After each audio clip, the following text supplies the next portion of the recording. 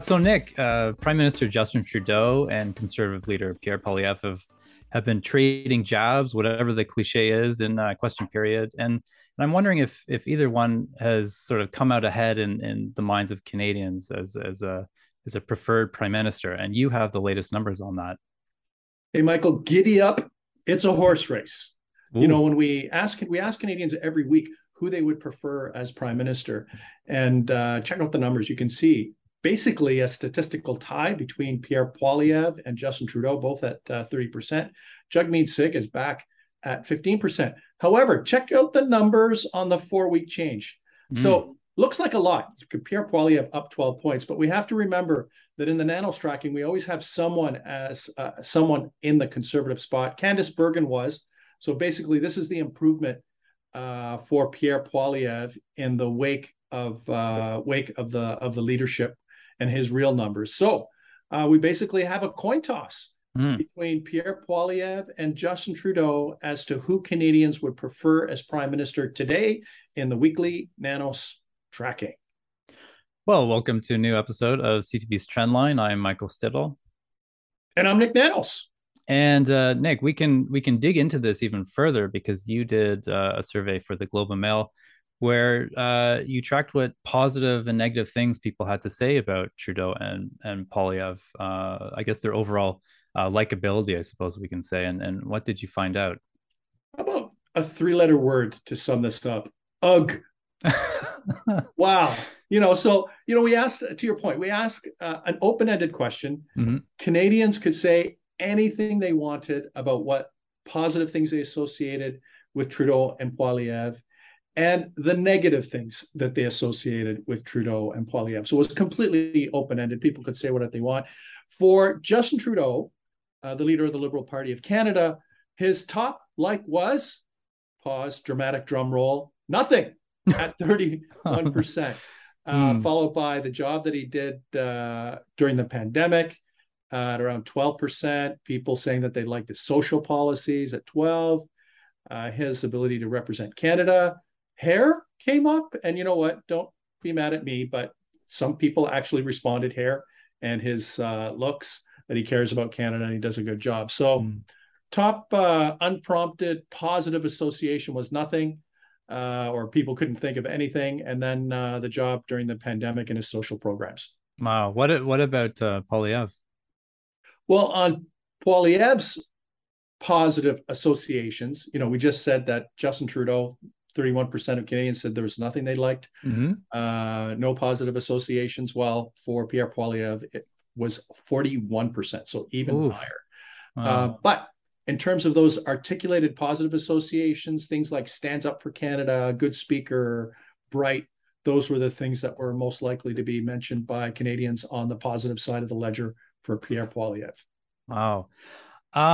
That's a pretty high percentage for nothing on both leaders, Nick. I mean, what does that say about how I guess does that speak to the divisions within Canada and on how we feel about our political parties? It speaks to both of these officials being polarizing figures. That a significant proportion of the population doesn't like anything about either one of these, and they're just not happy with a lot of the choices. So it speaks to Canadians being divided on both of these leaders when it comes to positive associations. Nick, so not a lot of positive things, I suppose, but what about the negatives? Well, the negatives were also there for both of those leaders. For Justin Trudeau, his top negative was too much spending at around 16%. Another 8% said there was nothing negative that they associated with him. Then people use words like out of touch, untrustworthy, the controversies, arrogant, all that kind of stuff on the negative side of the ledger in terms of negative associations they had with Justin Trudeau. Okay, so that's it for the prime minister. What about conservative leader Pierre Poilievre? On the negative side of the ledger for him, too right wing, top unprompted negative association around 22%, 13% they couldn't think of anything negative. And then things like the convoy came up. People use words like polarizing, brash, Trump-like to describe what they dislike about Pierre Poilievre. I think the key takeaway, Michael, on the negative side of the ledger for both Trudeau and Poilievre. One spends too much. Mm-hmm. I don't know if I'm pointing the right way. And the other one is too right wing. So, and I'd like to say, Canadians do not object to government spending, but it's just too much spending. In the same way, there's probably many Canadians that like many of the policies of Pierre Poilievre, but it just might be seen as a little bit too right wing. Poilievre is really focusing on the problem of cost of living and inflation in this country, and I'm just curious how that's playing into this, and also where that is in your own issue tracking. Well, in the weekly tracking, when Canadians can say whatever they want in terms of their national issue of concern, it's almost like a four-way tie right now. Jobs in the economy at 15, inflation at 13, healthcare 14, environment at 12.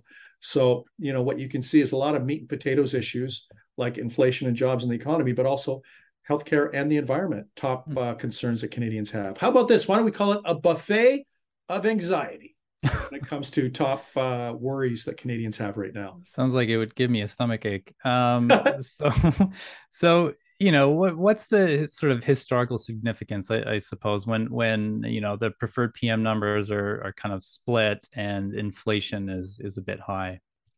Well, what's interesting is that in a survey that we did with Bloomberg News, we asked them to identify, or asked Canadians to identify, which federal party leader they trusted most on economic growth and on reducing inflation. And on economic growth, it was basically a tie between Poilievre and Justin Trudeau at 28 and 28. Jagmeet Singh was back at around 14. Another 14% said none.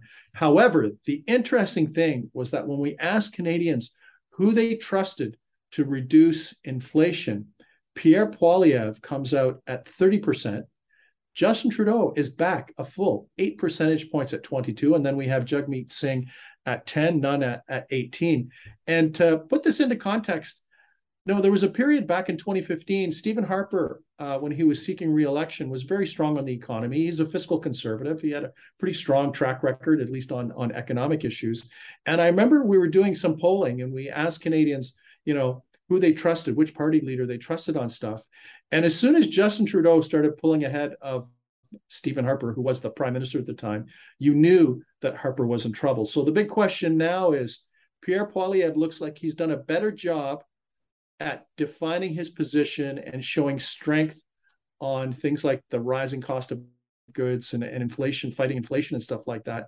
Could he use that as an advantage? And should Justin Trudeau be really worried that this new challenger is actually stronger than him on one of the top issues that Canadians are fixated on?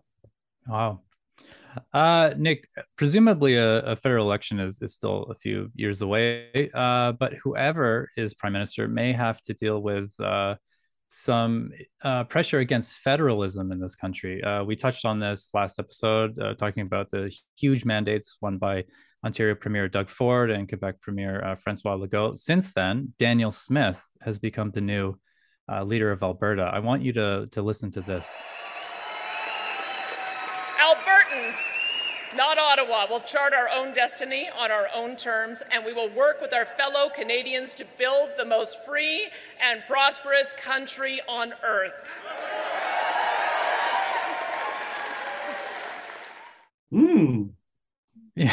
Yeah. I think, free, chart our own destiny. This is a former leader of the Wildrose Party as well. Yeah. Do you know what, Michael? I listened to that and maybe she's being cagey, because I think you could interpret that two ways, that Albertans and Canadians will work together to have the most prosperous country on earth, which could be Canada, or Albertans will work with Canadians to have the most prosperous country, parentheses, Alberta, on earth. So I don't know. Sounds a bit vague to me, but I think depending on how you feel about the Federation, why don't we say this? You probably heard different things. And I would hazard to say that she's not saying this, this is not said in this particular way by accident. It's said on purpose. And I think this is what the federal government has to be worried about, what I'll call more muscular flexing of political muscles in different provinces, and I put Alberta at the top of the list. I'd also put Quebec on that list because Legault just got a really strong mandate. He's a strong believer in provincial rights and provincial leadership on a lot of the big issues, and provincial, I'll call it small I independence, not capital I independence. So I think this is probably going to be the narrative for the next while. How is the Federation working?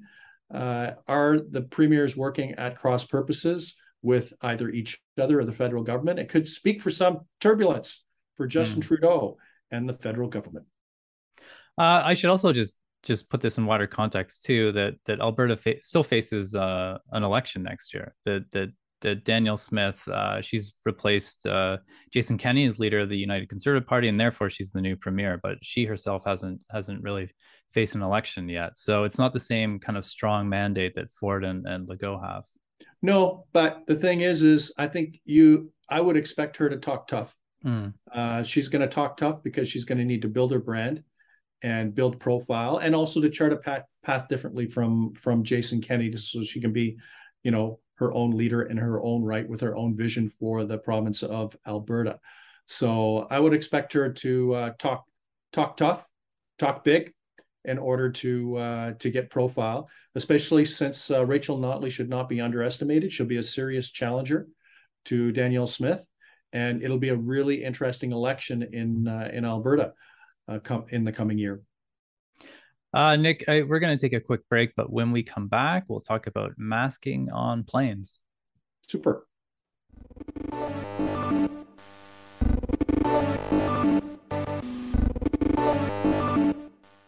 Nick, so earlier in this episode, you talked about the top issues facing Canadians, and I'm curious again, where was the coronavirus in that list?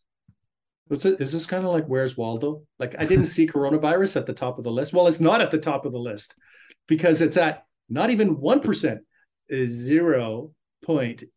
I don't know if I'm writing this backwards, but anyway, 0.8% of Canadians cite coronavirus as their top unprompted national issue concern. So let's set aside whether that we're in a pandemic or whether the virus is spreading or all that other kind of stuff.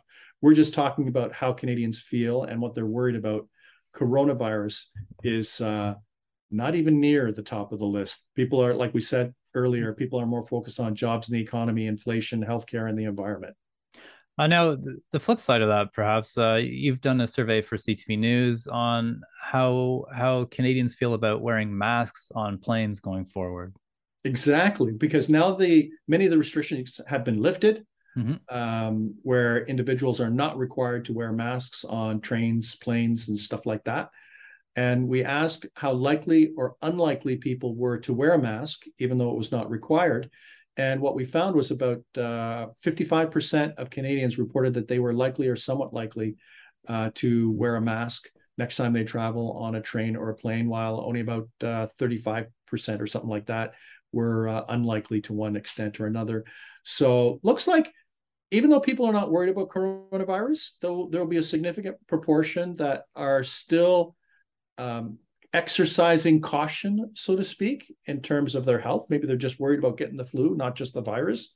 The other interesting thing is that men were less likely to report using a mask or saying that they'd be likely to use a mask compared to women. But that shouldn't really be a surprise because women usually are individuals that are making healthcare decisions for other members of their family, perhaps children or parents and stuff like that. They also tend to have key roles on the healthcare front. So it's probably not a big surprise that they're more likely to report saying that they could be using a mask, even though they don't need to when they're traveling either by train or by plane. So it sounds like this is sort of the new normal. We're not, the coronavirus isn't a top concern anymore, but that doesn't mean that we're ignoring it. Yeah, absolutely. I think what this means is that we're in a phase where Canadians are thinking of managing the impact of the coronavirus, managing the variants, and just basically exercising prudence. And the reality is, if someone wants to wear a mask, they can wear a mask. It could be because of their personal situation, in terms of their personal health. It could be that they're caring for someone who's a part of a vulnerable population. And I think wearing masks, although not required and will not be as widespread as we've seen before, is just going to continue to be part of our culture as part of a voluntary way for some Canadians to protect themselves and also to protect their loved ones. Nick, that's it for this episode. As always, thank you very much. Thank you.